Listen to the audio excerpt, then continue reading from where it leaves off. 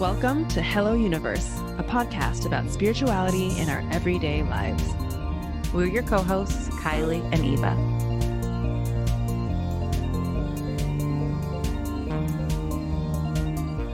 Hello, dear listeners. Welcome back to Hello Universe. It's Eva here. And today we have an episode that is so near and dear to my heart because we are talking to my own personal mentor of 2 years, Amma Thanasanti.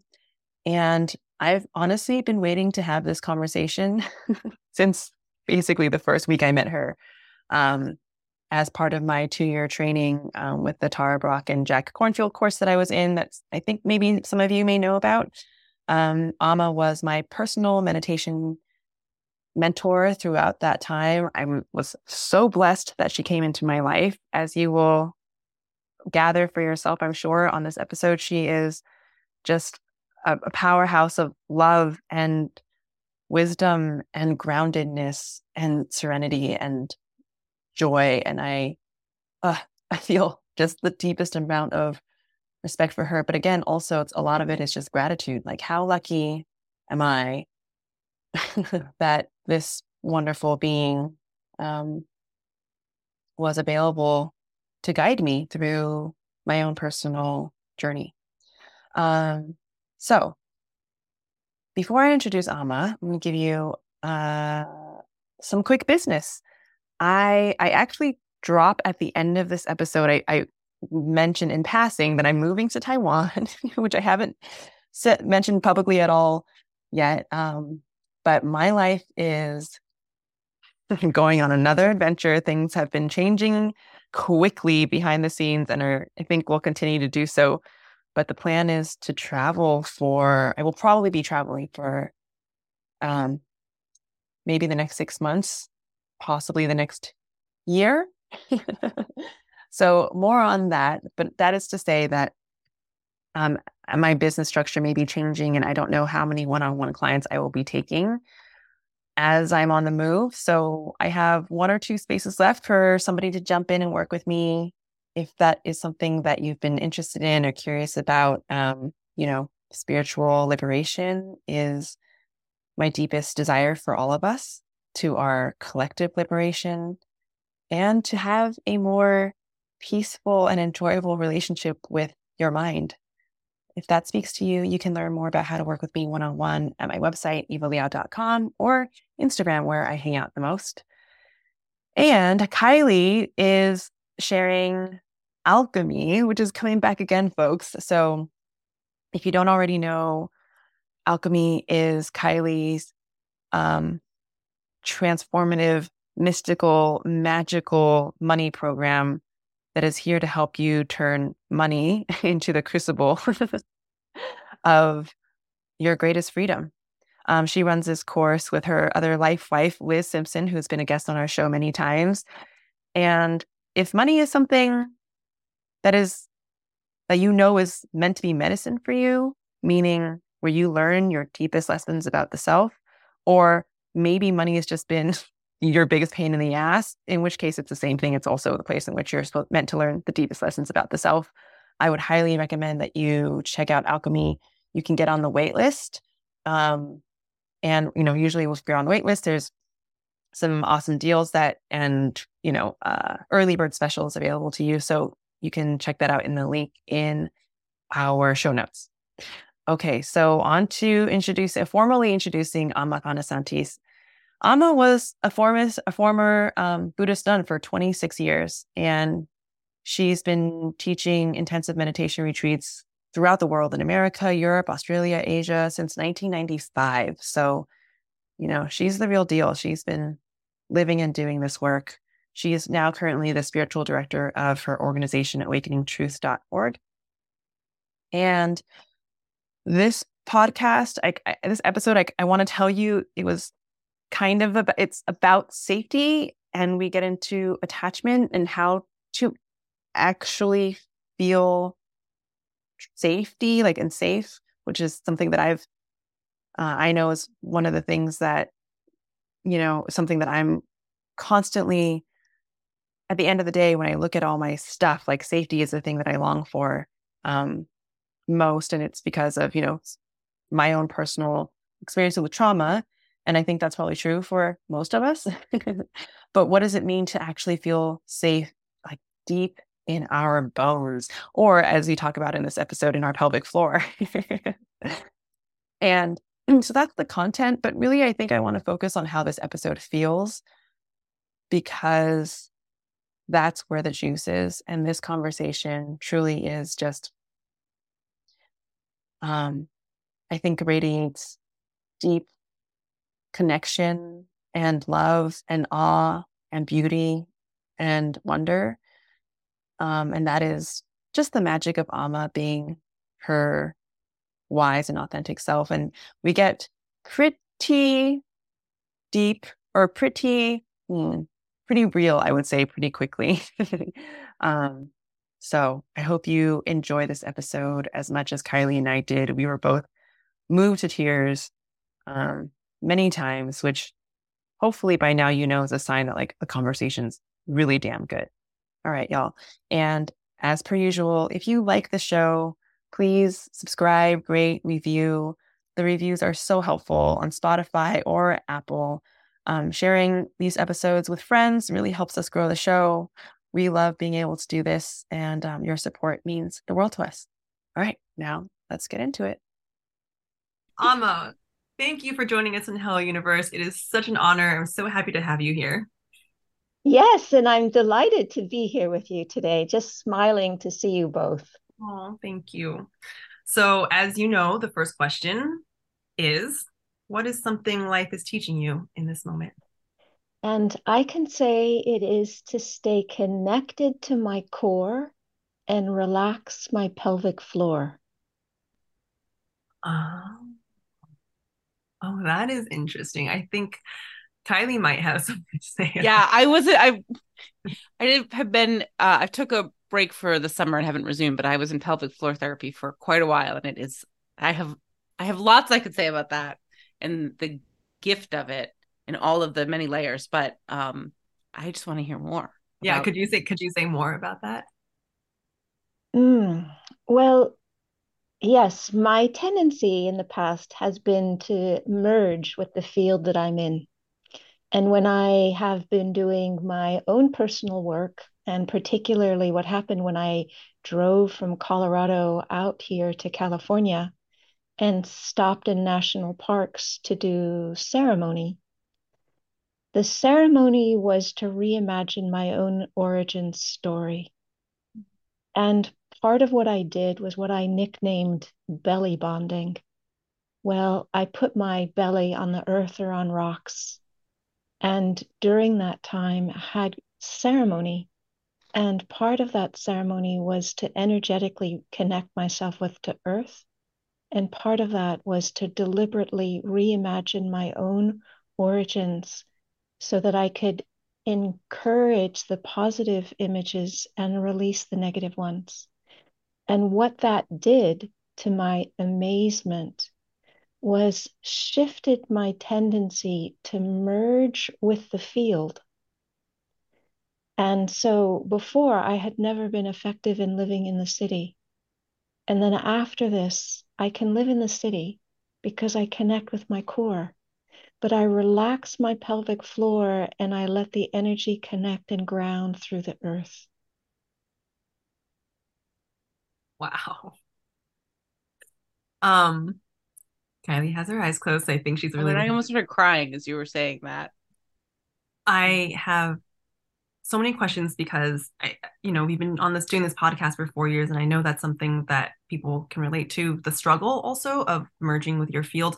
When you say merging with your field, do you mean you pick up the energy of the atmosphere and the in your environment? Is that what you mean? Yeah, so because of personal circumstances with my family of origin, when I was very, very little, I learned to merge with my mother in order to regulate her, in order to get my needs met.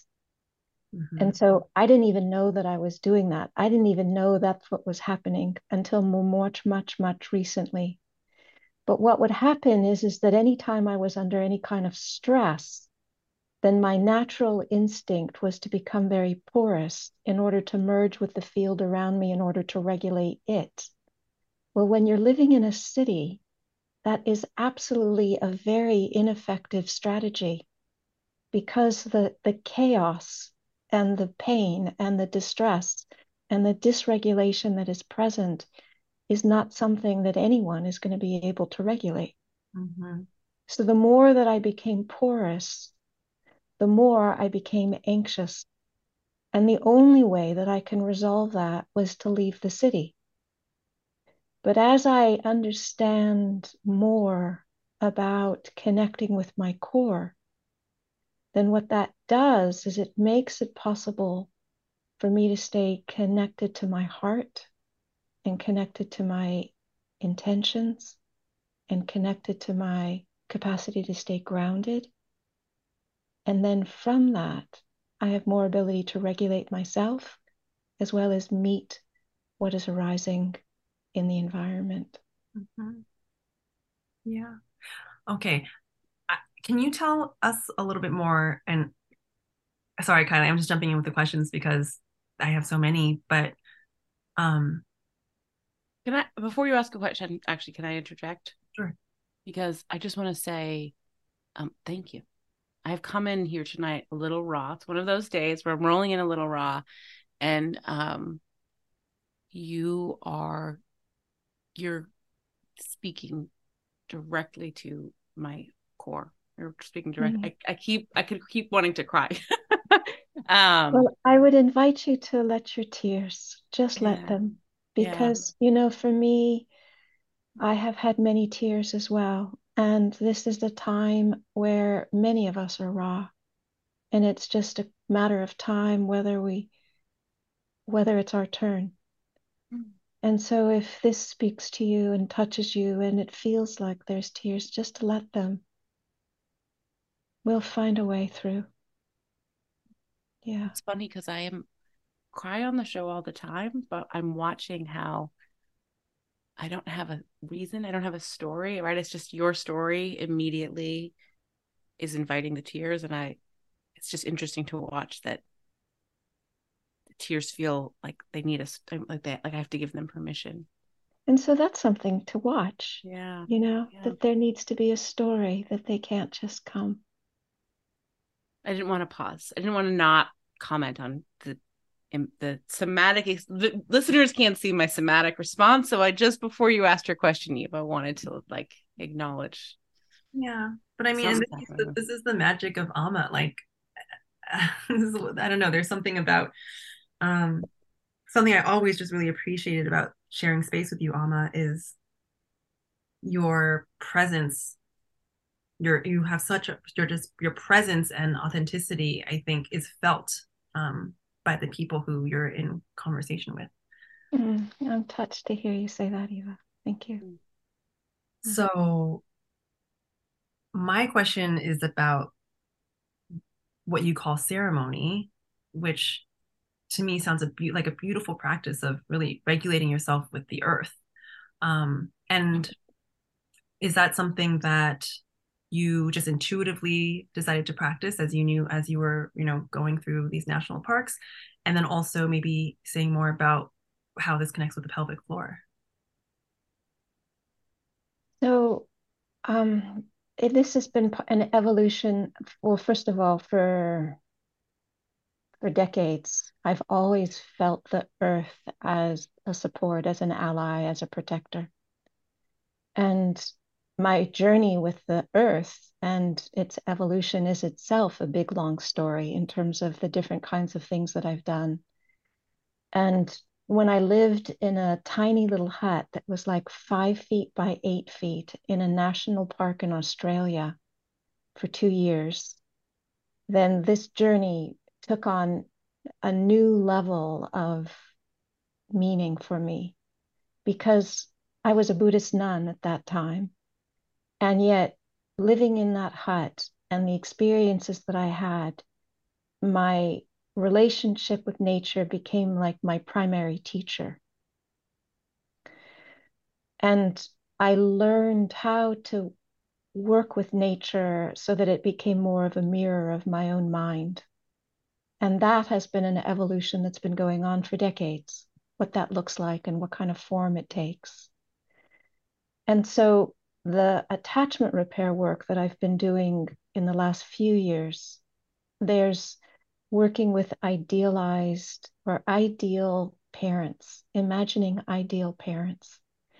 But I've always had the earth as my number one ideal mama, who's been my holder, my protector, my feeder, my support, the one that is attuned to me and encourages me. And so I have naturally combined this method that I learned with my own decades-long practice of using the earth to regulate myself and as a support. So the ceremony that I did was just that I would go into these national parks and I would find a rock that was like the right shape and in the right place for me to put my belly on it.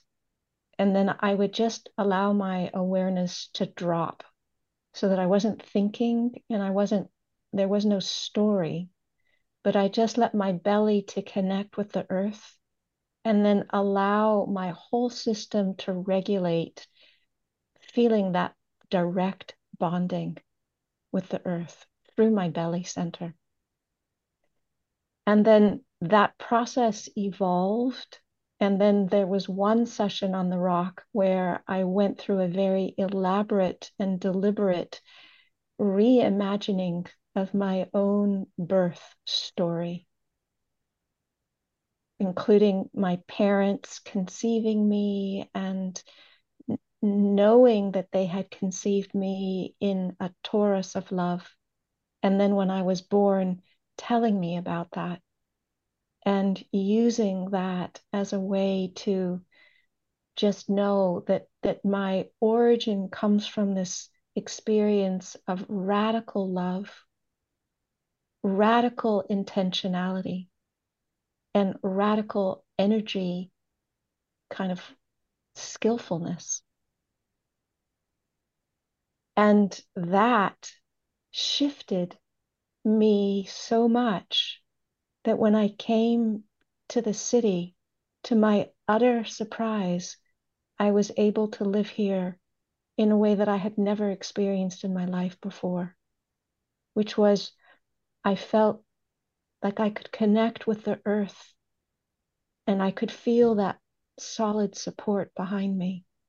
And I could connect with my own core and connect with my own goodness. And that from that, I had a different basis that I was living from. For listeners, we did just have to have a break because I was heavy crying. And I want to first of all say thank you, Amma, from the bottom of my heart. You just spoke to something I didn't know I needed to hear. Longtime listeners know because I've shared this before. But I was born when my mom was a teenager, and I don't know who my biological dad is. And as you were speaking, I will probably cry again as I say this. As you were speaking, I could feel how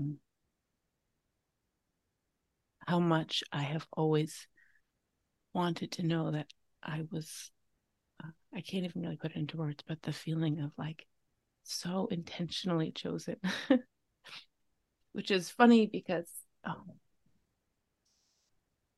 a gift to me is always that my mother did choose me, right? Like, thankfully she had the choice, which is its own thing, but she did choose me. And my dad, who raised me, did choose me. And so I've always had this really deep sense of gratitude that I know my parents both really intentionally chose to parent and love me. And there's something I didn't know that I needed to feel, which is being chosen from the very, very, very beginning. Yeah. I mean, from conception really is what you were saying, Amma. Yeah. Like Well, actually, in my imagination, it was before conception. They set it up totally intentionally. They knew deliberately. They set it up deliberately to conceive me intentionally. Yeah, as you're saying that, I'm feeling like, oh yeah, the idea that you've just always been wanted. Mm-hmm. Yeah. And I think the other thing that you're speaking to so powerfully, Amma, is about the fact that we can rewrite our stories. That's exactly right. Mm-hmm. That's exactly right. And so even though we cannot erase what happened, we can rewrite what happened. And as we do, we change our physiology, we change our brain chemistry, we change the way we think about ourselves and the way we feel about ourselves and the way we think and feel about others and the world. Mm. Yeah. I mean, I can feel it right now. I do love, like, my body knew it was going to happen before I did, because I kept saying, like, I keep wanting to cry. My body was like, this is just the warm up. But I mean, this is the fucking beautiful thing, is it's like, I can feel it. I can feel the rewrite happening inside my body right now. That's exactly right. That's exactly right. And that's why I feel so passionate about what I'm doing, because I have been a meditator for 43 years. I've been a meditation teacher for 25 years. And as powerful as it is to know and practice and have deep and liberating insights, the meditation practice was not what allowed me to do this. It was another set of tools with a particular leverage and fulcrum that was designed right where this stuff is lodged and it can shift. I want to underscore that, this idea that it can shift.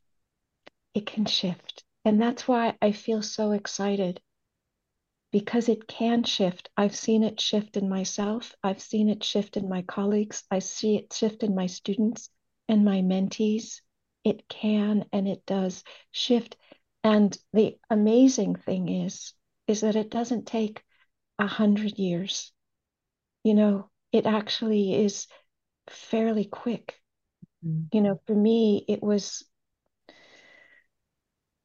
like a year and a half of doing this work to see life-changing results. Well, I feel like this is a good segue for you to speak more on this work that you're doing. If you'd like to share with us what exactly is the practice, and what it is that you think is helpful, and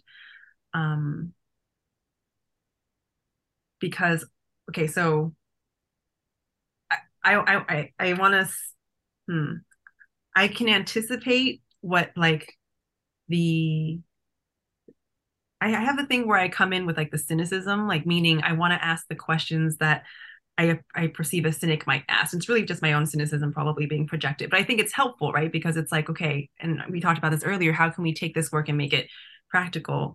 And I think there's a lot of fluff out there that can say, hey, we can rewrite the story without actually having it be embodied.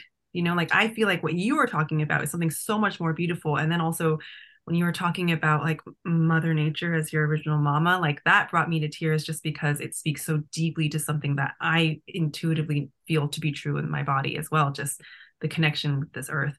But there is the fluff out there that I see is like, oh yeah, just shift your story, just like shift the narrative. And then I think people get frustrated with that, right? Because they're like, well, if it was so easy, I would have done it already. And then they get jaded with this work. So I want to hear what you're talking about. So this is not about positive affirmation. Mm-hmm. It's different than that. Mm-hmm. And it comes from the work of Dr. Dan Brown and David Elliott, who both are PhD clinical psychologists from Harvard University. And what they came up with is a 3-pillar protocol, which they designed as a psychotherapeutic tool. And the first part is co-regulation, which they envisioned as working with the psychotherapist and the relationship of collaboration and support with the psychotherapist. The second pillar is what they called mentalization. What we use is meditation. And so there isn't really, there's the nuances between what cognitive mentalization means and meditation is nuanced. There's an overlap of the same thing. And then the third pillar is the ideal parent figures, which is to imagine parents that have the qualities of they are able to protect and keep you safe. They're attuned to what you're feeling and recognize it easily. They delight in you being you. Mm-hmm. They encourage you to express your own authentic nature and to explore. And they are a safe haven to return to, steady and reliable, without in any way being intrusive or controlling. Mm-hmm. And so, what happens when we are little, when we don't get enough of those 5 qualities, is that we end up with strategies to compensate. And those strategies then can be identified as attachment formations, attachment strategies.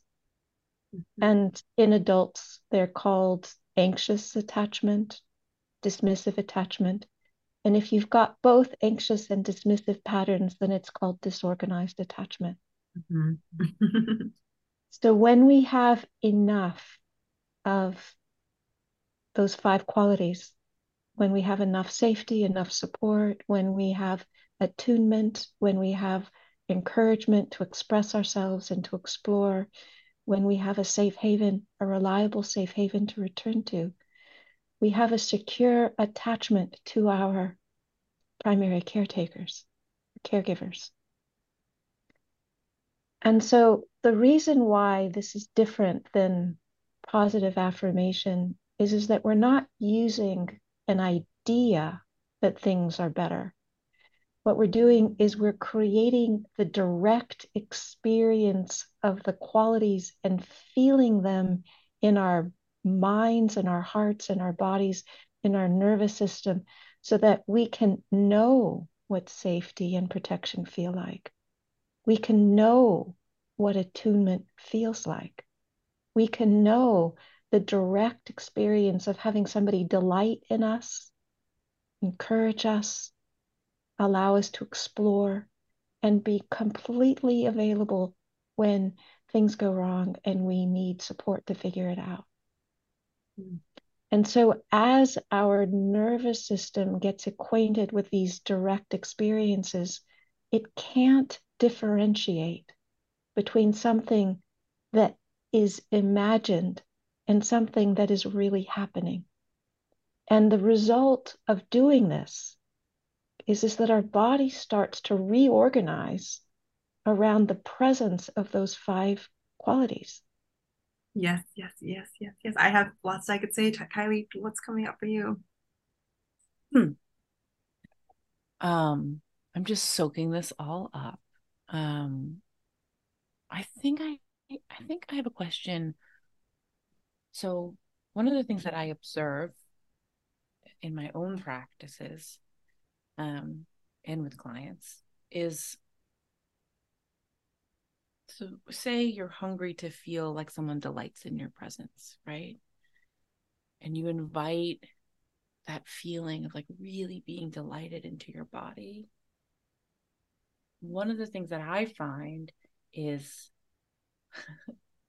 my body is like really not sure about being delighted, right? Meaning there's this experience that I often have where I can feel all the ways that I am like scurrying away from the experience itself, right? It's the thing that I want, and I'm also like, trying to back away, which I've, or I just buffer, right? Or it's just an intellectual thing, right? And I just am like, I'm telling a story, but my body's like, we're just checked out. And so I'm wondering if you could speak to that tension and more. So first of all, it's completely natural when we haven't had those experiences that there's some ambivalence about having them. There's a lack of confidence or trust that they're authentic, or sometimes there's resistance to feeling them. Sometimes there can be a lot of grief that we actually didn't have them. So there's all kinds of stuff, and all of that is natural. So part of the reason why this was created as a psychotherapeutic tool is so that in working with a psychotherapist, all that stuff comes up and it becomes part of the practice. But the way that they work with it in the practice is that they have the ideal parents respond exactly in the right way to understand those things are coming up, to help you make sense out of why they are coming up, and to help support, soothe, and comfort you until they slowly shift. Mm-hmm. Mm-hmm. So the ideal parents are the number one, like lubricator. They're both the ones that bring it, and they're the ones that help you receive it. Mm-hmm. Yeah. I should the wonderful like confluence of connections here is that Federico has also been on the podcast. So let's see. Federico and I are both students of Amma's, or you are our mentor. Federico and I met in the program, have become really good friends, and now run a program together. And so IPF is actually something that we do in the program that Federico brought in. And it's also something that I've been practicing personally that has just like blown so many things out of the water that I didn't know that I needed. But truly this practice of, yeah, from personal experience, just healing the old wounds of like getting what I didn't receive, and also seeing more clearly what I did need, because I didn't really know what I needed until I started this practice. And to be able to experience that type of love, and unconditional love, I think is what it is the thing that has created safety for me,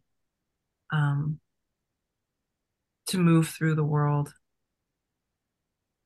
more powerfully, I think. So I can speak from personal experience, that I think this is really important work, this piece of it that I know of anyway. Thank you, Eva. Yeah. And we speak a little bit about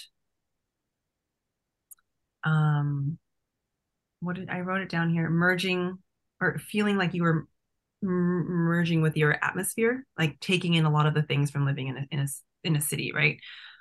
I think that's something that a lot of people struggle with. And okay, so I'll again speak from my own personal experience. I'm always trying to figure out the balance of, I'm someone who I feel like I need a lot of personal space. I love my solitude. I love time alone in nature, and I feel like it regulates me. Because being, yes, in very like high like with a lot of people, and like it feels very like lots of stimulation, and then I feel like I get overstimulated, and then I have to go back and retreat, and feel like I need to like tend to myself. But it's kind of a painful way to live, because I think the thing that I want more than anything else is actually connection with people, right? But then I feel overwhelmed, right? So, and I think this is like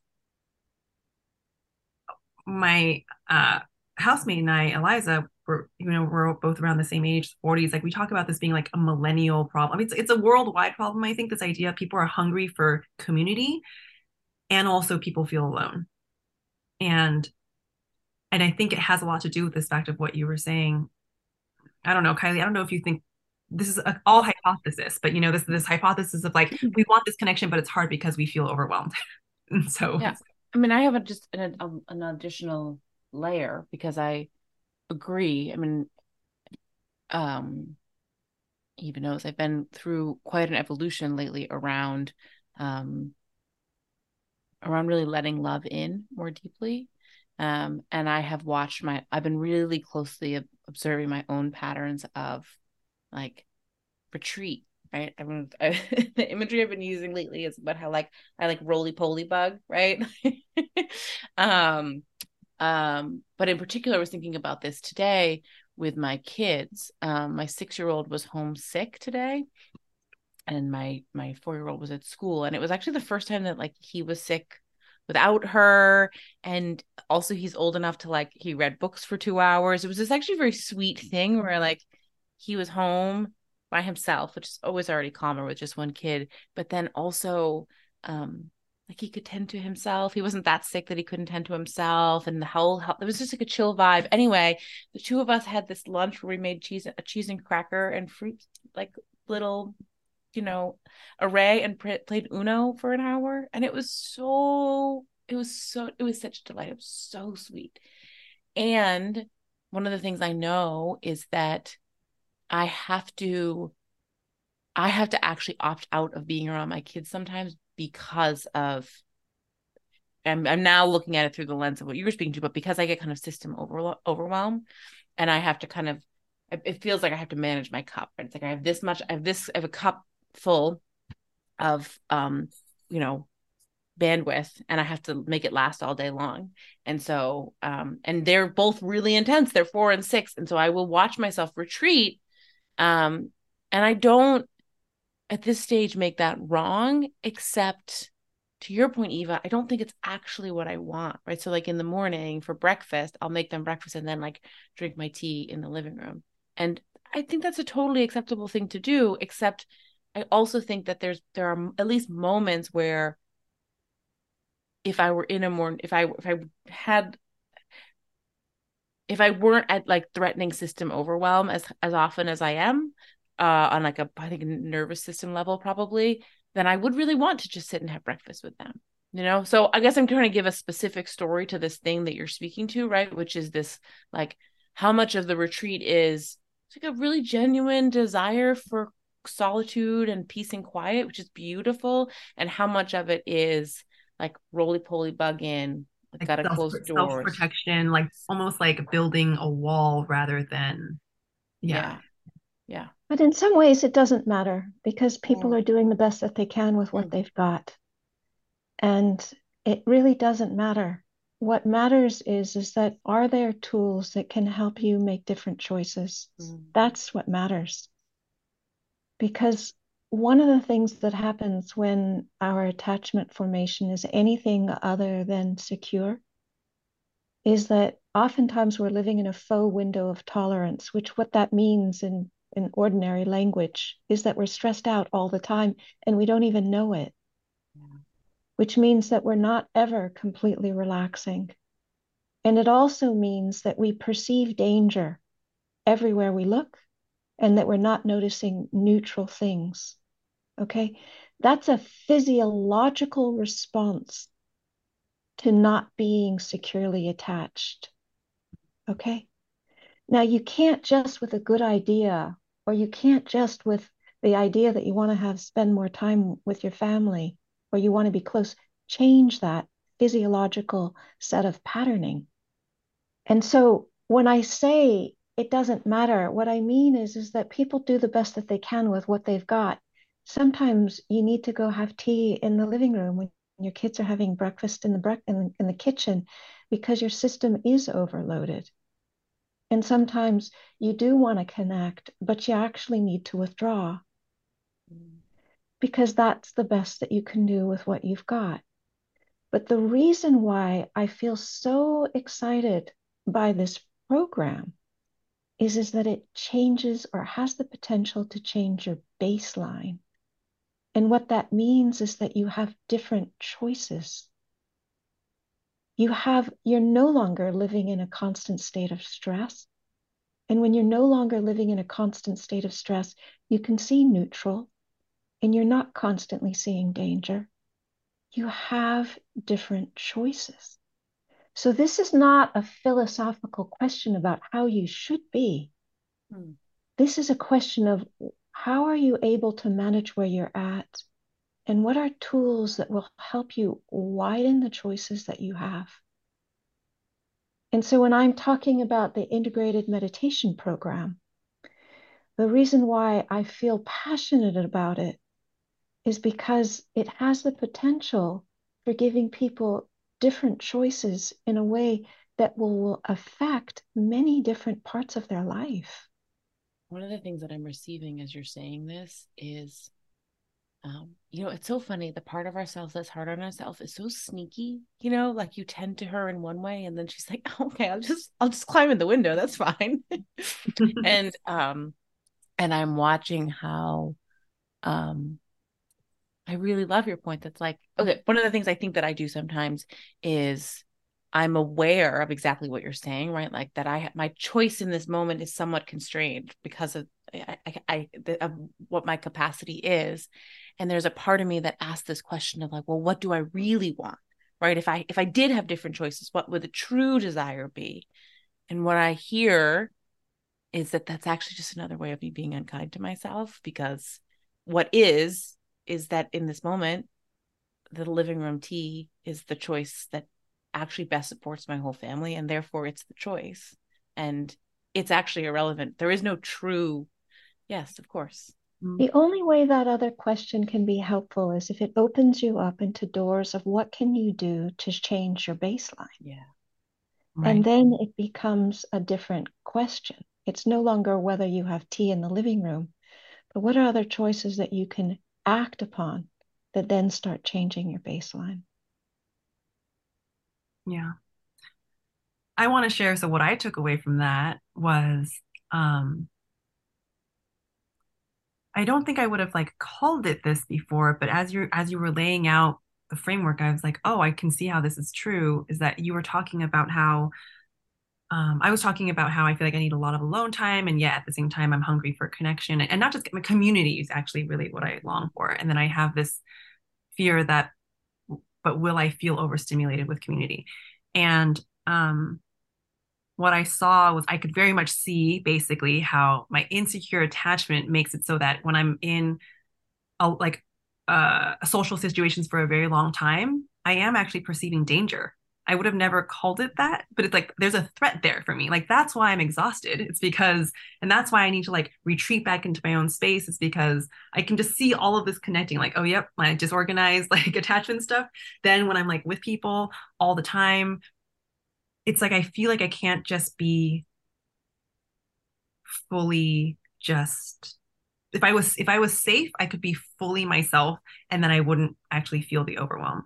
And another sort of callback to a conversation from my meditation course was Amma. I don't know if you remember Yuko, but we were talking about this phenomenon of like being tired, and she said that she asked one of her other teachers, and she was like, I'm having a great time at parties, but when I get home, I'm just like exhausted. And her teacher was like, his hypothesis to her at the time was like, I think it's because you're not being honest. And that blew her away. And it also blew me away, because what I mean is it's like, I don't actually think I'm out there, being inauthentic with people who I love, but I know that how honest and authentic we can be can get subtler and subtler and subtler and subtler. Like you can really be more and more and more free.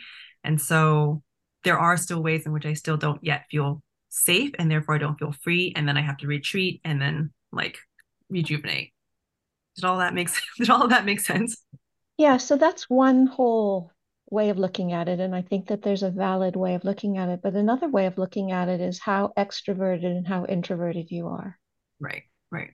Because an extroverted, introverted has nothing to do with whether you're securely attached or not. Okay. And so extroverted people tend to get energized by being in groups of people where lots of people are talking and going from one person to the next person to the next person. My mom was like that. We would be in a party and she would speak to every single person in the entire party and come home and just be so happy. Mm. If I did that, I would be flattened, Right, right. you know? I mean, I've thought about this a lot. So I've spent a lot of time sort of considering my introverted extrovertness. I'm definitely an introvert in every sense of the word, but I think I had a moment this summer where I saw clearly that I think I had over identified with being an introvert, and I was almost using that label as a way to,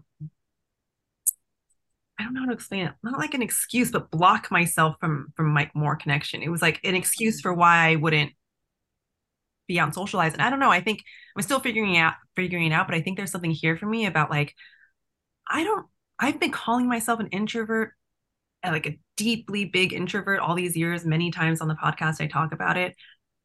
And I think I might be more in the middle Mm. when I feel safe.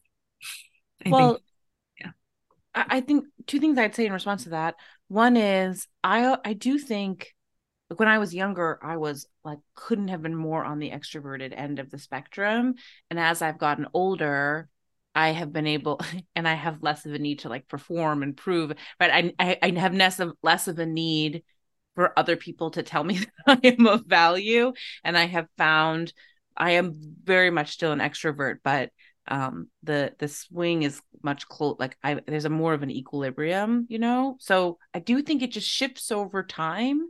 The other thing that I'm thinking about is just identity, right? This is something about that I think a lot about my relationship to ADHD. It's like there's a way in which Amma, for context, I finally actually have integrated into my life or begun integrating like that. I have this late adult diagnosis of ADHD, and like maybe I could like let that be a thing that I use to help me rather than just this data point that I ignore.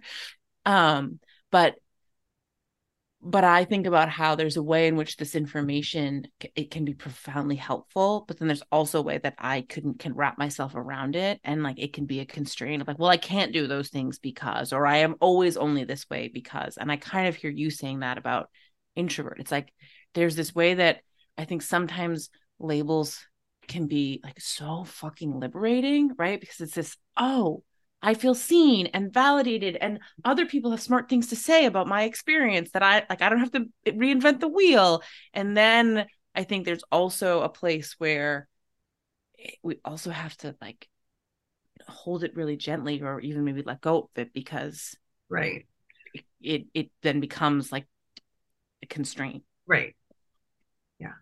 I mean, I think we could say this about a lot of things. I mean, that was something that I was really processing, during like at the height of like Black Lives Matter, really over identifying with my race and getting like so defensive and worked up every time because I was like, I don't know, I just got really hyper identified, forgetting that I'm not just Asian, I'm all of these other things too. And I think, yeah, that's the thing about labels, is that they're helpful until they're not.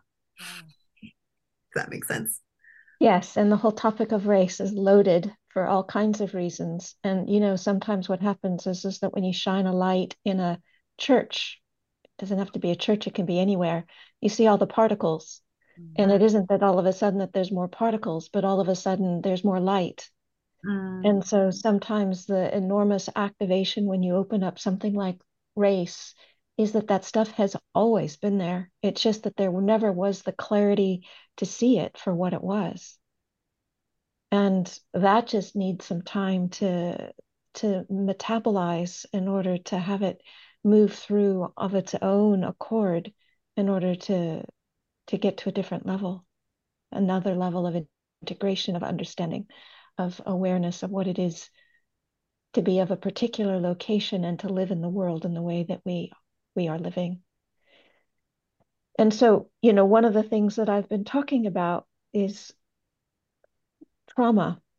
So it's not clinically correct to speak of attachment wounding as attachment or developmental trauma. It is only when you're dealing with disorganized attachment, but the others are not clinically considered a trauma.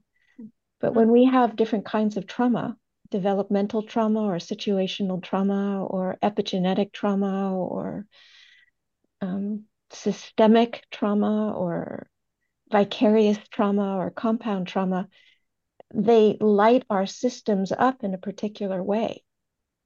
And so something like race is both situational things that you've lived through, microaggressions and macroaggressions, and experiences of profound violence that you've lived through, or it's also systemic in the way that it's codified into laws and the way that people are experiencing situational things through a cultural view or value that isn't acted out. It's also epigenetic in the way that it's carried through the DNA by your ancestors. And it's also vicarious because we open up the news and we see other people who have targeted racial violence at them, or that we're with a friend who's just had been lit up because somebody has experienced or offered her either a micro or a macro aggression, and you're helping them to metabolize it. So when we have all of these things happening on all of these different levels, it becomes nuanced as to what is the right way, or what is the skillful way, what is the way to metabolize all this stuff that's going on. So it's been my own personal experience, having quite a few of all of these different kinds of traumas, that as I attend to the developmental trauma, as I become more securely attached in my repair, then it makes it possible for me to deal with these other kinds of traumas in a different way. So it's like the difference between swimming upstream and swimming downstream. When you're swimming upstream, the current is against you. Your whole system is wired to find danger in everything that you look. But when you have done enough of the attachment repair, you feel a basic sense of trust. You feel basically safe in your own skin. And then when you are dealing with these other layered traumas, then you can see them a little bit more clearly for what they are without it lighting up the whole entire field. And then as you can see them more clearly and you have a place of internal safety to return to, then you can do the work that you need in order to clear those traumas out of your system. And the more we clear all these different layers of trauma out of our system, the more that we really genuinely can experience safety and basic trust. So we mentioned at the top of the show that, you know, part of, I think, what makes our podcast lovely, I think, is the personal and the intimate parts of the show. And so I'm wondering, to as much comfort as you feel, yeah, as comfortable as you feel sharing, how this work has personally affected you, or maybe examples of how it showed up in your own life. Can I add, sometimes we do this, we just tag team questions. So I got another one and then you can pick from them. But I also am really eager to know what safety feels like for you. Ooh, now that's a good interviewer question, Kylie. You're being a good interviewer, coming in with the specific questions. And I asked too, just to share, I asked because Eva knows this, I'm constantly in awe of the way especially when we're really devoted to the kind of healing that you're speaking of, that we are like living into devotion to a thing that in some ways we don't know. So when you first asked me what is something that I'm working with, I said, I connect with my core and I relax my pelvic floor. So this answers both of your questions. Safety feels like I can actually relax my pelvic floor. Mm-hmm. And the backstory is I have never in my whole life been able to relax my pelvic floor up until very, very recently. Okay. So my personal story, I'm come from 100% Jewish ancestry. And my grandmother, both of my grandmothers emigrated to this country. And my grandmother on my father's side fled pogroms. and came to this country, never spoke about any single thing that she experienced in her homeland or on the journey over here. Never. She never went back to her homeland. She never saw her mother again. My mother was born 3 months premature. And 92 years ago, what that meant is that infants were put in a little box and they were not touched except to keep them alive. Oh. So my mother, in many ways, is a completely amazing human being. But there were some very, very fundamental things that she never was able to resolve. And I inherited them, though, both epigenetically as well as she had no idea what it was like to be taken care of. And so she didn't have the capacity to bring that level of care and presence to me.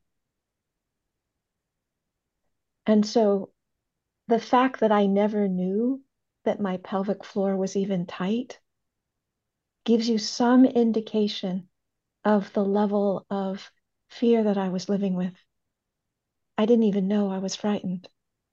It was so baseline. It was so part of the wallpaper. I never even noticed it was there until I started to feel contrast. Can you speak to that moment of feeling contrast and how it starts to illuminate? So I also have had my own experiences of sexual trauma, and my mother as well, and many of my female ancestors as well.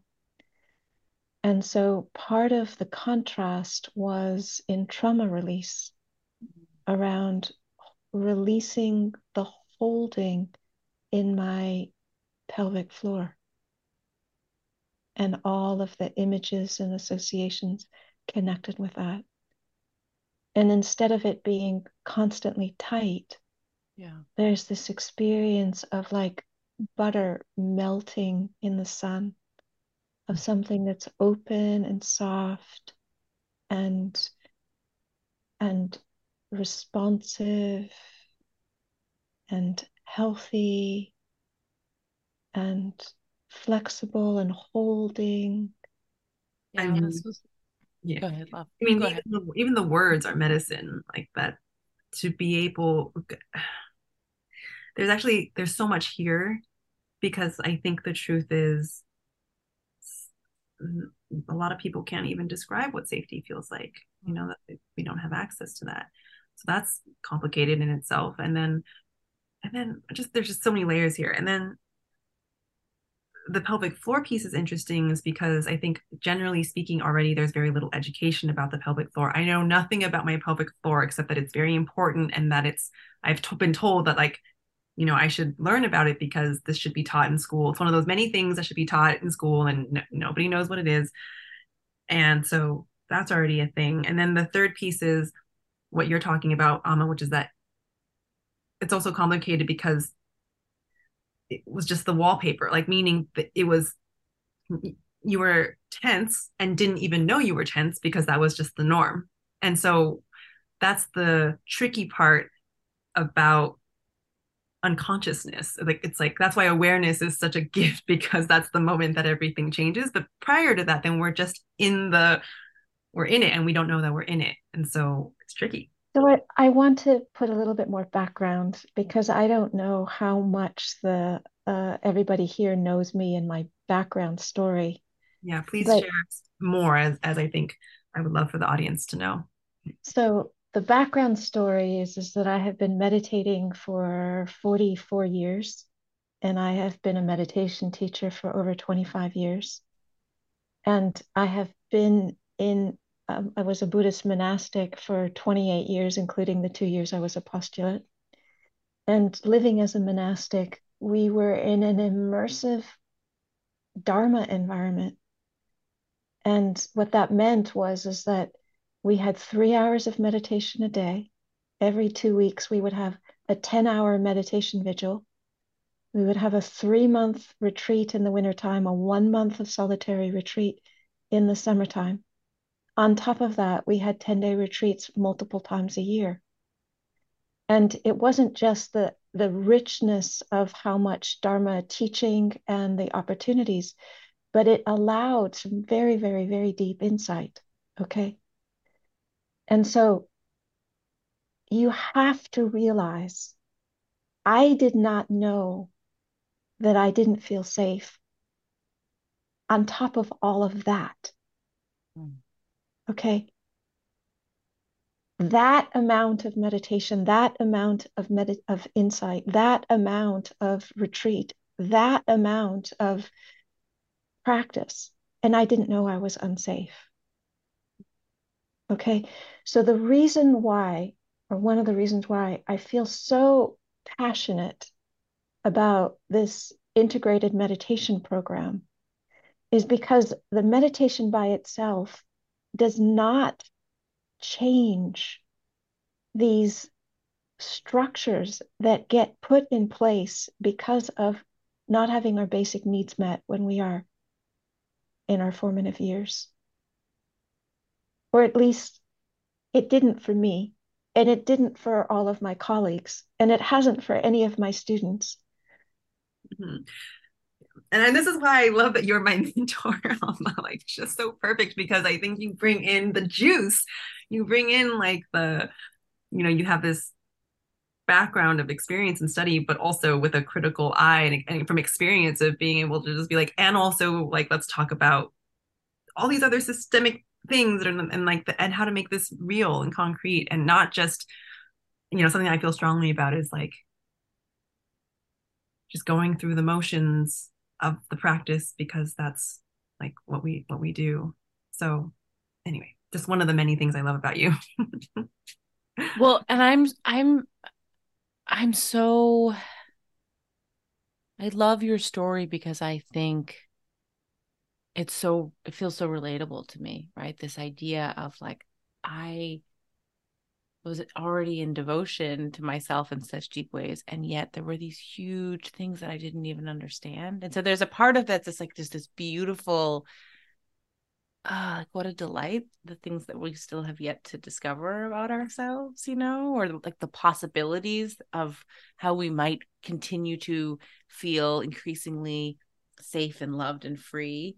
And I also just like personally relate so much to, oh, I don't like, oh, that's what the is. I mean, I had my own experience with pelvic floor, and which on transparency had to pause. So I was like, this is intense, and I just had to pause, right? And it was intense in a really beautiful way, not because the session is right, but just because what you're moving, right? And the reason, if you are someone who has a overly tight pelvic floor, is because you're chronically scared. Well, you're scared to soften it. Right. So that's I'm also a big fan of like, yeah, I don't know, pause, tend in another way, come back, right? Anyway, but I also love, that's why I asked the question about contrast, because I think that there's this interesting moment that I experience often where it's like I start to like the moment at the top of the show where I cried, like my story has been rewritten, and I know that I will start to feel that. I think even tomorrow, that's usually, it shows up pretty fast when it's that big.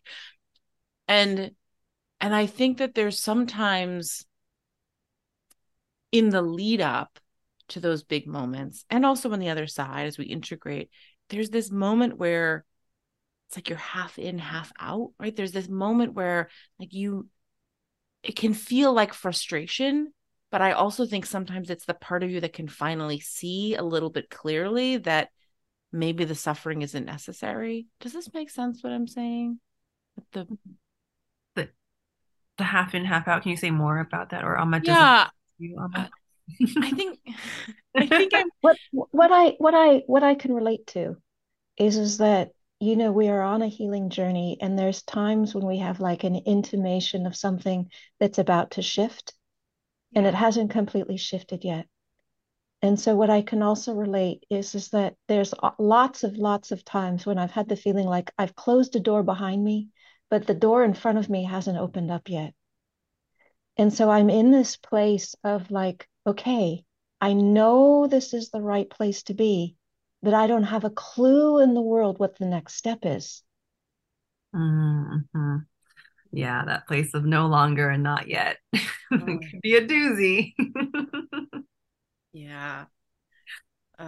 My business partner and other, if I'm not talking about spiritual things with Eva, it's with my friend Liz, and we had a really intense, like both of us crying kind of breakthrough call with each other the other day.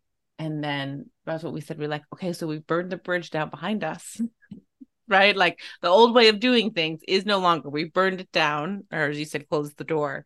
And yeah, that like delicious moment where you're just in the in between.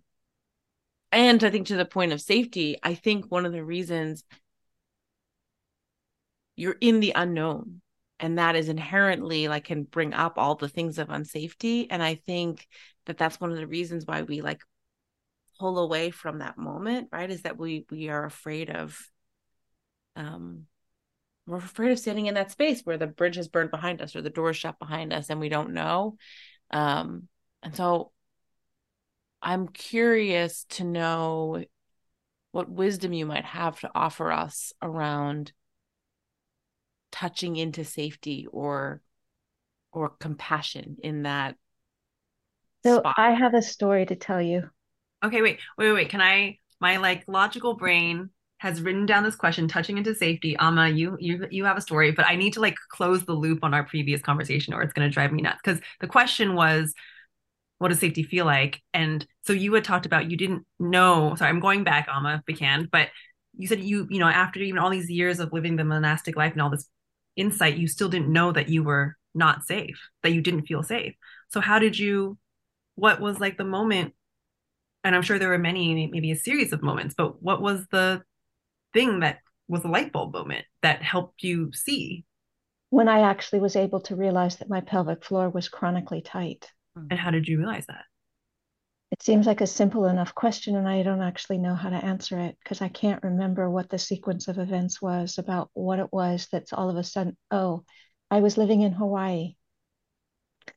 I was living in Hawaii and I was living in a garden and I was the caretaker of a small organic farm and I was living in a hut with a shamanic kitty and there was a bathtub, outdoor bathtub.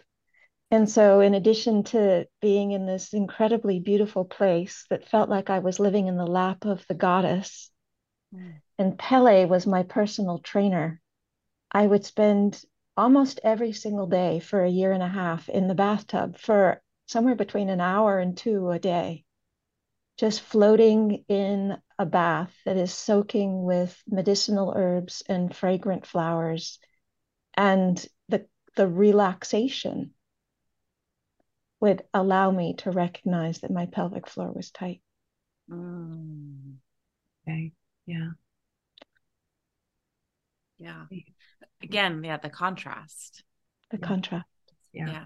I think I keep coming to this point because I think that we see it as like we see our suffering and we judge it or make it wrong. And yet over and over again, the contrast is like that's the moment where liberation is possible. That's the moment where space gets to possibly show Right. up. So there was nothing wrong. It just that it took that amount of contrast. Yeah. Mhm. That, I mean, that's amazing to be soaking in a bath for a year and a half to find the contrast. Yeah. But that's what it took. Yeah. Yeah. Yeah. Yeah. Thank you for sharing that. Okay, so making sure that we're on track. Kylie, you said you want to touch it. How do we touch into safety? And Amma, you had said you had a story.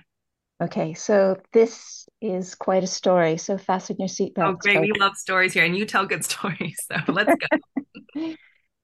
So 1987, I had gone to Asia because I was interested in exploring whether or not I was going to be a Buddhist nun. And I had a 3-month visa to go to a meditation retreat center in Burma that was known to be extraordinarily rigorous. And it was the first time I had been away from family and friends and boyfriends and lovers. And the longer I was away, the more disorganized and disoriented I felt. And so I decided, before I go to this monastery for a 3-month intensive retreat, I need to go into nature, which was my favorite thing to do, to be regulated. So I decided I was going to go to India. I was in Kathmandu, and I went to India, and I went to McLeodganj. And it was 125 degrees in Delhi on the way through. And when I got to McLeodganj, which was in the foothills of the Himalayas, so it was reasonable temperature, I thought, well, what I'd love to do is to go head into the mountains. So I was a single woman in my 20s, and I had made myself a few promises when I left. And one of them was that I wouldn't go into the mountains or in the wilderness in Asia by myself because I didn't think it would be safe, even though that was something that I loved to do when I was in the States. I went backpacking alone a lot. So my first thing that I needed to find was a companion. So I was in a Tibetan guest house, and I found this person in the guest house. His name was Brian. And I took one look at him, and he looked trustworthy. And I asked him if he wanted to go on an overnight trip with me. And he said, sure. So we started thinking about logics and logistics and what we needed and what we wanted to go and all the rest of that. So we packed our bags and we got our stuff ready, and we had a day pack and we had a backpack, and we went up to this Triond, which is this saddle at 10,000 feet. And then the next morning he got up and was photographing goats, and I was doing loving kindness meditation. We left our big packs where we had slept, and we headed down the mountain. And my happy place was walking off trail, especially when I was disorganized. If I could walk off trail, somehow not being able to know where I was returned me back into my coherence. Mm. So we had, we were still getting to know each other. We had only met each other a day or two before, and we were having a nice conversation about strawberries on the way up, and we packed our packs, we slept out, and he was photographing goats and I was doing loving kindness meditation. We took our small packs and then we head down off trail and enjoying ourselves, nothing exciting or spectacular. And we get to a stream and we had a picnic, and I washed my face because it was hot, and we headed on up. And we were heading up a very, very steep bowl of a mountain. And we got to a place, and Brian climbed on top of this rock, and I was in front of it. And I had a hat on, and I had sunglasses on, and I was wearing a dress, and I had my small day pack. And I was in front of this rock, and I said to Brian, I said, did you notice that there was a cave here? And he asked me, can you climb up the rock? And it was like, super simple. But he didn't know me he'd only known me a day and a half. He didn't know I could climb up a rock. So yeah, it was not going to be a problem to climb up the rock. And so I'm sitting in front of this rock, or standing in front of this rock, looking in with my sunglasses on. And from the rock comes this rather unimaginable noise. And then from the rock comes running at me a very, very large bear at full speed.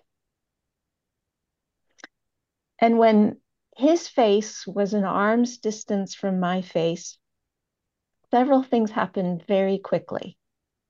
I went for refuge. I screamed. I jumped.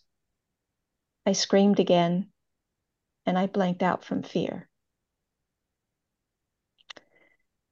And when I first came to, the first moment of consciousness was unfathomable fear. Fear that had no edges to it, no boundaries to it, no parameters around it. It was infinite in all directions. But I had been a meditator for 9 years at that point. So the first moment was fear, and then there was the knowing of fear. Mm. And then the second moment was the thought, there's no point in being afraid because you're going to die. And the knowing of that thought. And then my whole mind body relaxed. And I went into a kind of luminous awareness where everything was utterly pristine. I was aware of my body. I was aware of the sensations I was experiencing, because what had happened was somehow I had jumped and gotten pressed up against a horizontal branch of a tree, and the bear was straddling me, and his belly was pressed against my back, and he was chewing on my head. So I could feel the pressure on my back, and I could feel the pressure on my head. So the experience of there's no point in being afraid because you're going to die was like, there was no way I was going to be able to negotiate my way out of this one. You know, this is what was happening.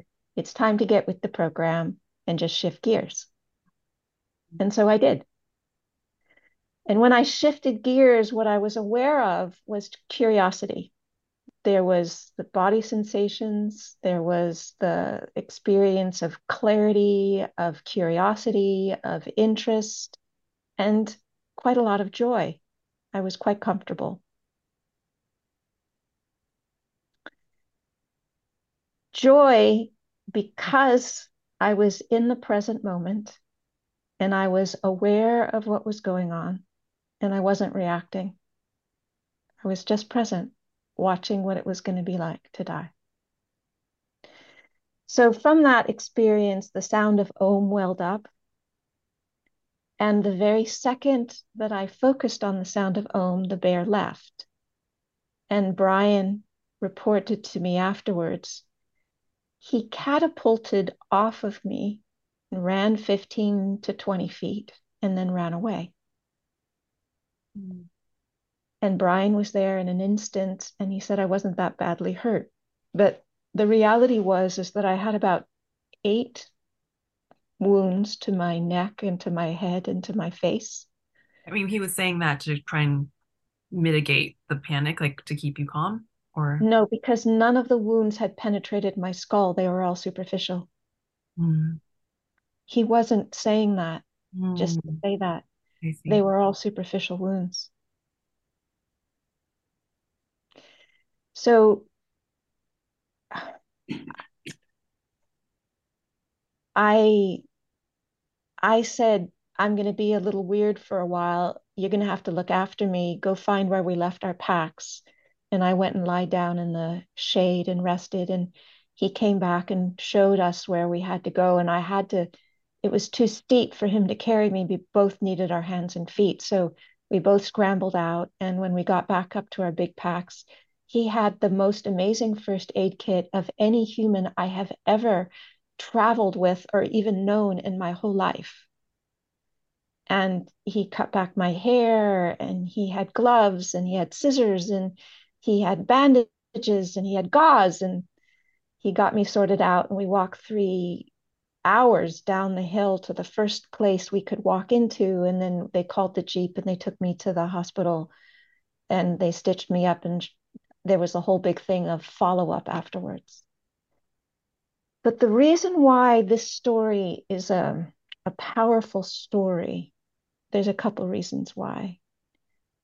Because when we talk about the question of what is safe, in that moment of surrender, the good news, people think that the good news of the story is that I lived. Mm. But the good news of the story is that I was fine whether or not I lived. And so, what is safety? When you use this story as a prompt to ask the question, what is safety? Mm. It makes for a very, very different inquiry.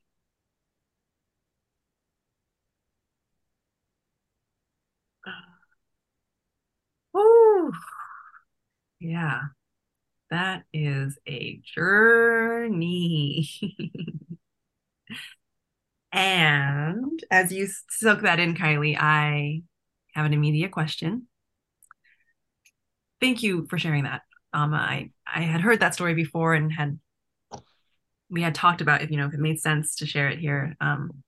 If it organically came in um and and I just had some questions about it the first time that I heard it that I never got to ask that are related to I guess some of what I'm feeling now is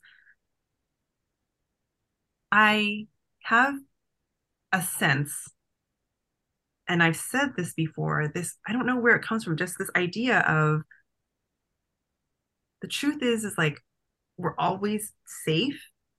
And I feel very cautious and even self-conscious saying that because I don't want that to invalidate actually when we are experiencing something really traumatizing and horrific and we don't actually feel safe. I mean, having your being attacked by a bear, I think is a great example of like, you could argue that you're not safe in that moment. And yet it's almost like this intuitive sense of like, if all time is now, or if there's no past and there's no future, and it's just now and the now and the now and now and now, I do actually always feel safe. Of course, that's not how I'm living all the time, but and this also I can say feels intellectual, but it is also something that I kind of feel to be true. So, what's really important is to not use the transcendent to bypass the personal and the present. Okay. And so, while what you're speaking to, Eva, is a philosophical truth, which I think is ultimately true, if I was in a trauma response, which would be a very obvious thing to be in with a situation like that, my personal experience would not be of safety. Mm. And then to give me a philosophical discourse that in fact I was safe is not meeting me where I'm at. Mm-hmm. So when you use truth to not meet somebody where they're at, it's not kind. Yes. Yes. Even if it is true. Right. I completely agree. On an ultimate level. Mm-hmm. But when you use truth in order to open up a window for somebody, that is kind. Mm-hmm. The trick when you're dealing with somebody who's in a trauma response is that if you say that you're safe to somebody in a trauma response, that can be very, very triggering. It can sound hugely dismissive because they have no capacity to access safety when they're in a trauma response. So unless you're telling them they're safe is a transmission of safety rather than a concept of safety, chances are much better than not that that statement is going to be totally unhelpful and cause more harm than help. Mm-hmm. As you're saying this, I'm thinking about how often we do just that to ourselves. Mm-hmm. Right? Like, Exactly. Because we have an idea about where we should be and we miss where we are. Mm-hmm. Yeah.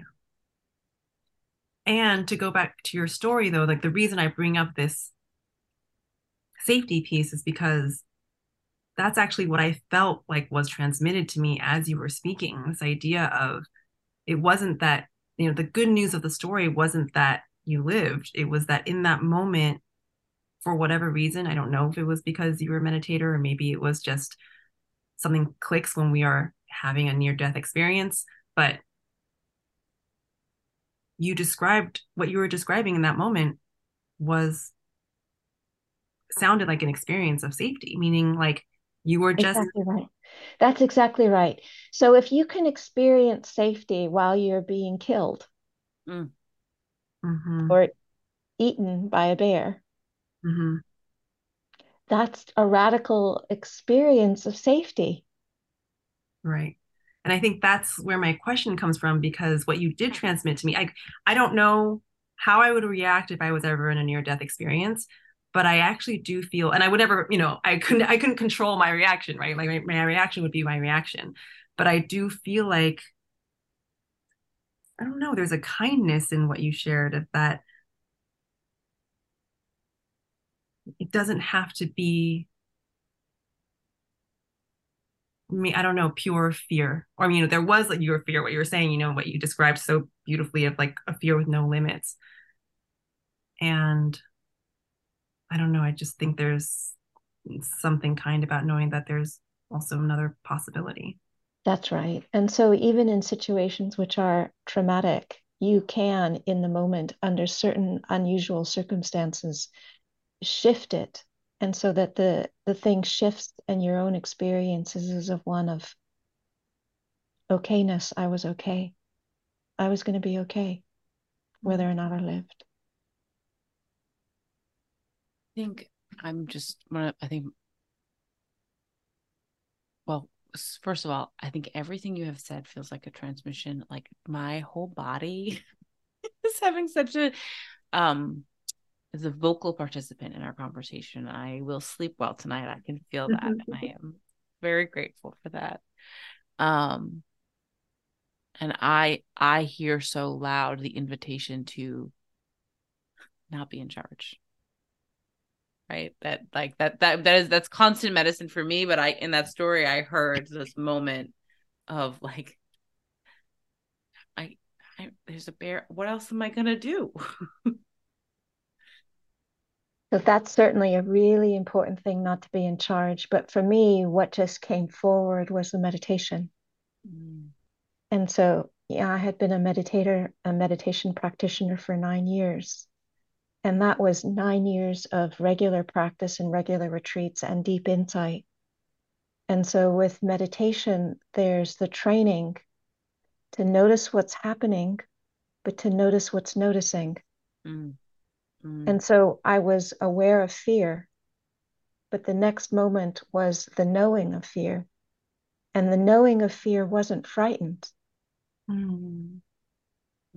And because that wasn't frightened, the knowing wasn't frightened, then it gave the possibility for the rest of it to unfold in the way that it did. If I didn't have that, I wouldn't have had a toehold into being able to shift this situation, which it doesn't take a lot of imagination to figure out that it's natural that somebody would feel frightened. Right. Yeah. Mm. Yeah, and I think that was the other thing that really touched me about that story that I don't have language for, but just the idea of the one who watches isn't afraid. The one who notices isn't afraid. I mean, that's so much of what the meditation practice is about is, it's and it's where I find respite from all of my shit, basically, when I am like, I can be the one who just notices. That's right. And so, the power of meditation practice is utterly profound in terms of giving us the possibility to be peaceful, to be free, to be okay in the midst of things that are not peaceful, that are not free, and that are not okay. Mm-hmm. I have a question to pose to my you two meditators because I do not have I'm a deeply spiritual person. I have a lot of practices of connection, but regular meditation like is and is not one. And I think one of my personal practices has a lot to do with like falling all the way down into a feeling.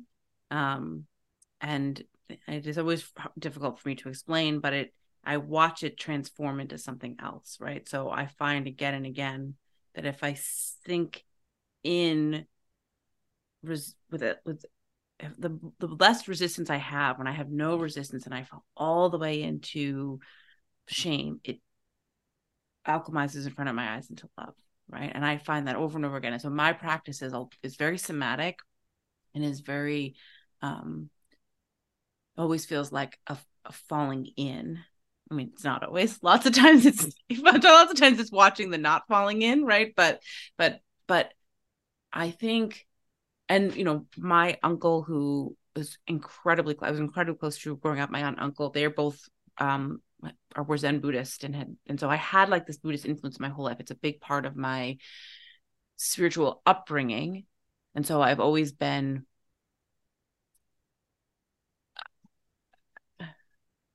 I've read about a lot about and have had practice, and obviously, like, what am I trying to say?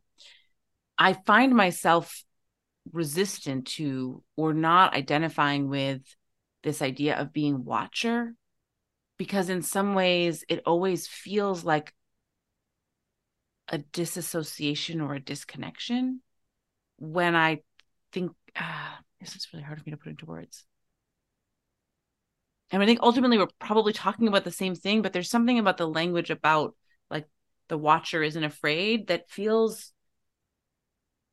like you wonder, you're suspicious. Sandpapery. It feels sandpapery for me because it feels sandpapery. Are you like suspicious that it's because you think you have a habit of disassociating, and so therefore you are either suspicious that it's disassociating, or you can't tell if it's no, it's not that I'm suspicious when I'm doing it that I'm disassociating, because I know in my body what it feels like when I'm like connected. It's more like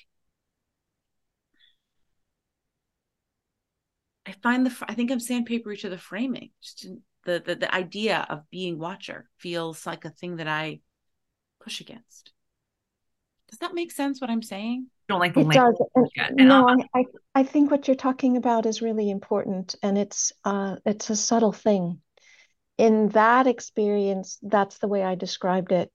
I just came across something that Thich Nhat Hanh said, which talks about non-dual observation, and he speaks about this, but he speaks about it from more of the perspective that you're talking about. He says the key to observation of meditation is that the subject of observation and the object of observation may not be regarded as separate. When we observe something, we are that thing. The non-duality is the key word. Observing the body in the body means that the process of observing, you don't stand outside your body as if you were an independent observer, but you identify yourself 100% with the object being observed. This is the only path that can lead to the penetration and direct experience of reality.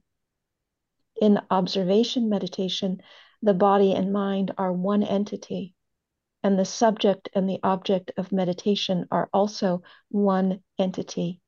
There's no sword of discrimination that slices reality into many parts. The meditator is a fully engaged participant, not a separate observer.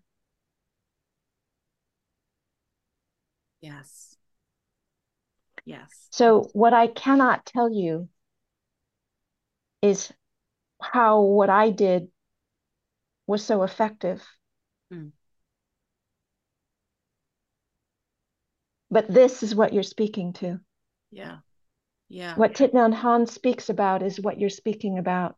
There's something in your system that is resisting being separated out. And he's affirming that that is correct, that there should be resistance to that, because that actually is not the path to the experience of ultimate reality, the direct experience of reality. Thank you for that. Because I think sometimes that's a part of why I resist meditation itself, even though again I have stillness. I mean, meditation is actually a million different things, right? But I think sometimes I resist the kind of practice that I used to have when I was younger, or that I used to like dabble in when I was younger, for this very reason. And so I appreciate you and Thich Nhat Hanh coming in to say like, no, it's not, you're good, keep going, you can stick with this. And but also what I would ask you in your contemplation, because it's a profound question or a profound inquiry to stay with something and watch it transform, is what does it transform into? And when there's nothing that you're watching, what are you watching?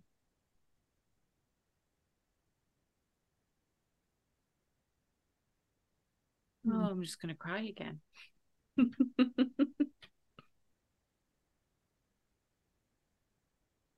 Mm.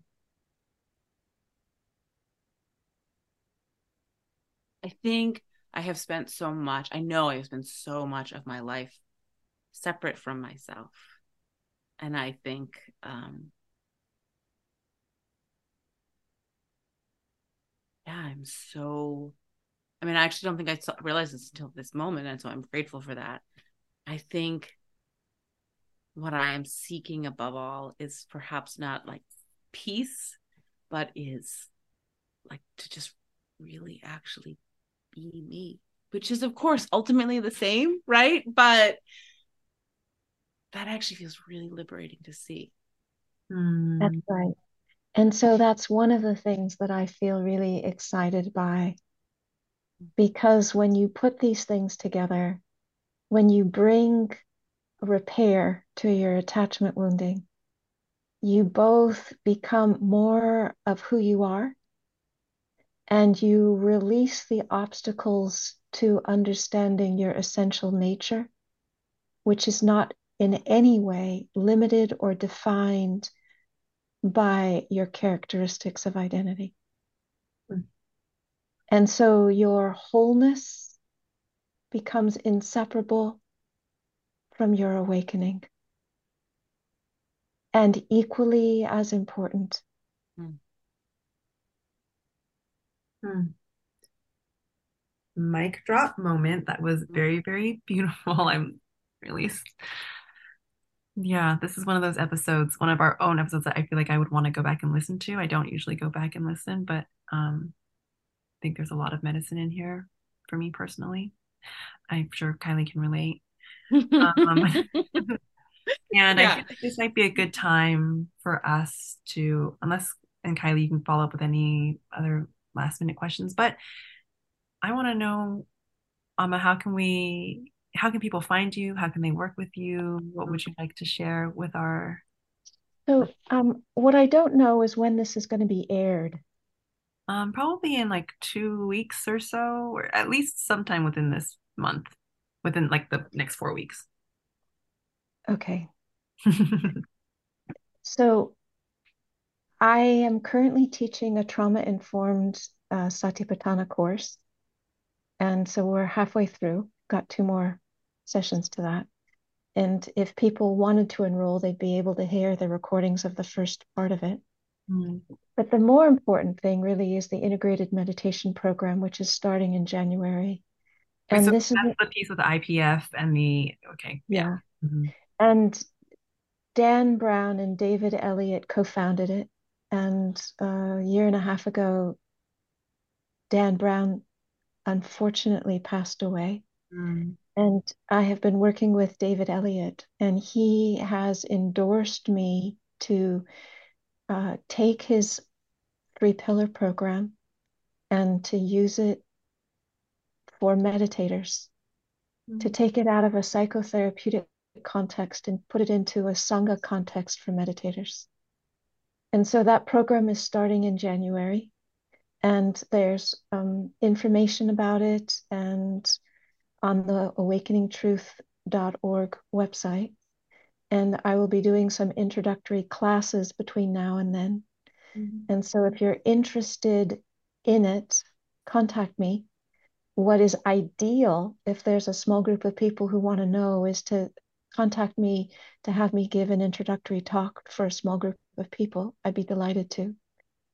And then I can talk about it and answer your questions and see if it might be a good match for you. And so what that program is going to be 6 months, and we're looking at a dedicated group of meditators who are willing to embark. It's a prototype because this has never happened before, that this program is being taken out of the IPF model is being taken out of a psychotherapeutic context and turned into a Sangha activity for meditators. And I'm doing it because I feel that, for a number of reasons. One, because I have had a lot of experience of co-regulation with peers and as a Sangha activity, and I have confidence that that can be done. But second of all, if this is effective in the ways that I suspect it may be, then what it does is it makes it a whole lot more available to a much larger group of people than if they have to be working one-on-one with a clinically trained psychotherapist. Mm-hmm. And what I have experienced is that the ramifications are profound in terms of changing physical health, core beliefs, schemas and structures, and my own basic sense of safety. So if this interests you at all, I encourage you to check out the Awakening Truth website. And then if there's enough interest with a couple of people to contact me directly and invite me to give a talk, and I'd be happy to. Mm-hmm. And we'll have all the links for that in the show notes. But I will say, as someone who loves working with a therapist and also loves having a Sangha and community, I'm excited about the community aspect of this work. Like, to me, I'll just speak from personal experience. Like, it's just as powerful, or it doesn't. Yeah, it's not like one is better than the other, like the one-on-one versus the community. They both serve in really beautiful ways. But I love the community aspect of this work. There's something I think so many of us, carry, a sense of isolation and abandonment and shame. So much of our childhood traumas have to do with feeling alone. And so I think there is something so profound just seeing that other people are in it with you. Yes, so they're in it with you, and they're in it with you in a particular way because they are also helping you to do it yourself. Right. Yeah. And so one of my aspirations, and that will be something we'll see if we can allow it to emerge during the program, is to create like a methodology that supports people to support each other. Mm-hmm. Yeah. And so that people can reach out to peers who have gone through this to support each other. Yeah. Wonderful. Wonderful, wonderful, wonderful. And then that brings us to our closing question. What's bringing you joy, Amma? Well, I can say that what's bringing me joy is to have my basic needs. I have my health, my brain functions, I have food, I have water, I have clean air, I have enough to wear, I've got a roof over my head, I've got medicine. And all of that means that I live with joy a lot of the time. One of my favorite answers today. How beautiful. Kylie, would you like to go next? I actually want to comment on your joy, and then I will go. But what I am grateful for in that share is how clearly true that is. Meaning, I think that's a thing that we feel a lot of should around, right? Like, oh, I should be grateful because I have X, Y, and Z. And then we're really unkind to ourselves. And what I love about your answer is I could feel the weight of compassion that got you to that place, right? Of all the times where you didn't should and instead really loved yourself. And as a result, you stand in the place where, oh, how delightful to have my basic needs met. Yeah. What is bringing me joy? Oh, I mean, not gonna lie, this conversation. This is like really it's just really beautiful medicine for me, and I am really grateful for that. My other joy, so listeners know that I have my business that I run with Liz Simpson, and this week I'm giggling because there's a way that this is very silly, but it's been so great. we like implemented all these systems. Like we've been running this business for a year and a half with like basically our messenger app, and we like got Slack, which is like for professional organizations. We have a free version of it, but like we got a project management system.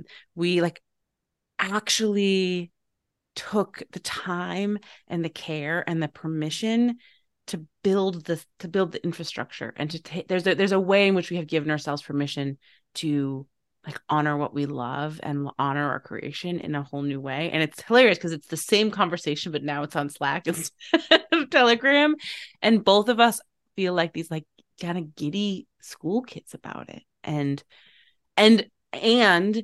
actually, similar to what I said about your joy, part of the joy is like, oh, it just feels so good to have all this like order and structure and organization.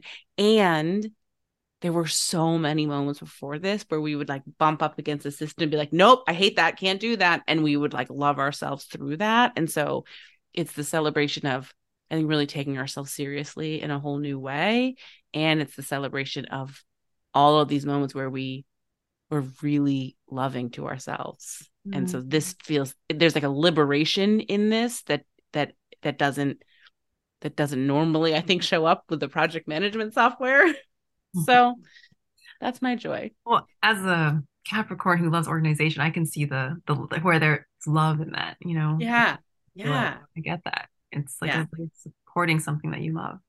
Yeah. And it just feels, I've shared before how, I'm like a mad scientist, scatterbrained person. And so systems also sometimes come with a lot of shame of like, like tisk. And so it also feels really good to see how much together we have built something that doesn't carry that weight. And so this just gets to be a thing that takes care of both of us. So I guess, like loving my creative partnership, and specifically in this moment via systems and software. Love it. Okay, and I will share my joy. There are a couple of things coming up because Amma, I don't know if I haven't talked to you recently, but I'm moving to Taiwan, moving out of the country. I guess that's maybe the first time I've said that on the podcast. And they don't have kale there and they don't have arugula. And so I've just been making my favorite salads and just eating them on repeat and just soaking it in because I won't be able to get those things. But also like with soup, which my favorite chicken soup because it's fall and the weather here in Austin, Texas has been pristine, which feels well deserved because we've been in purgatory because, it's been 100 degrees for so long. And finally, all of a sudden, it's just the most beautiful weather ever. So it's a combination of all those things. I love your leafy green. Oh my God, I'm obsessed. I have the best kale salad recipe. It's only 4 ingredients if anybody wants it. I want it. I want it immediately. It's so easy. All right, everybody. Well, Amma, thank you. This was amazing. Thank you.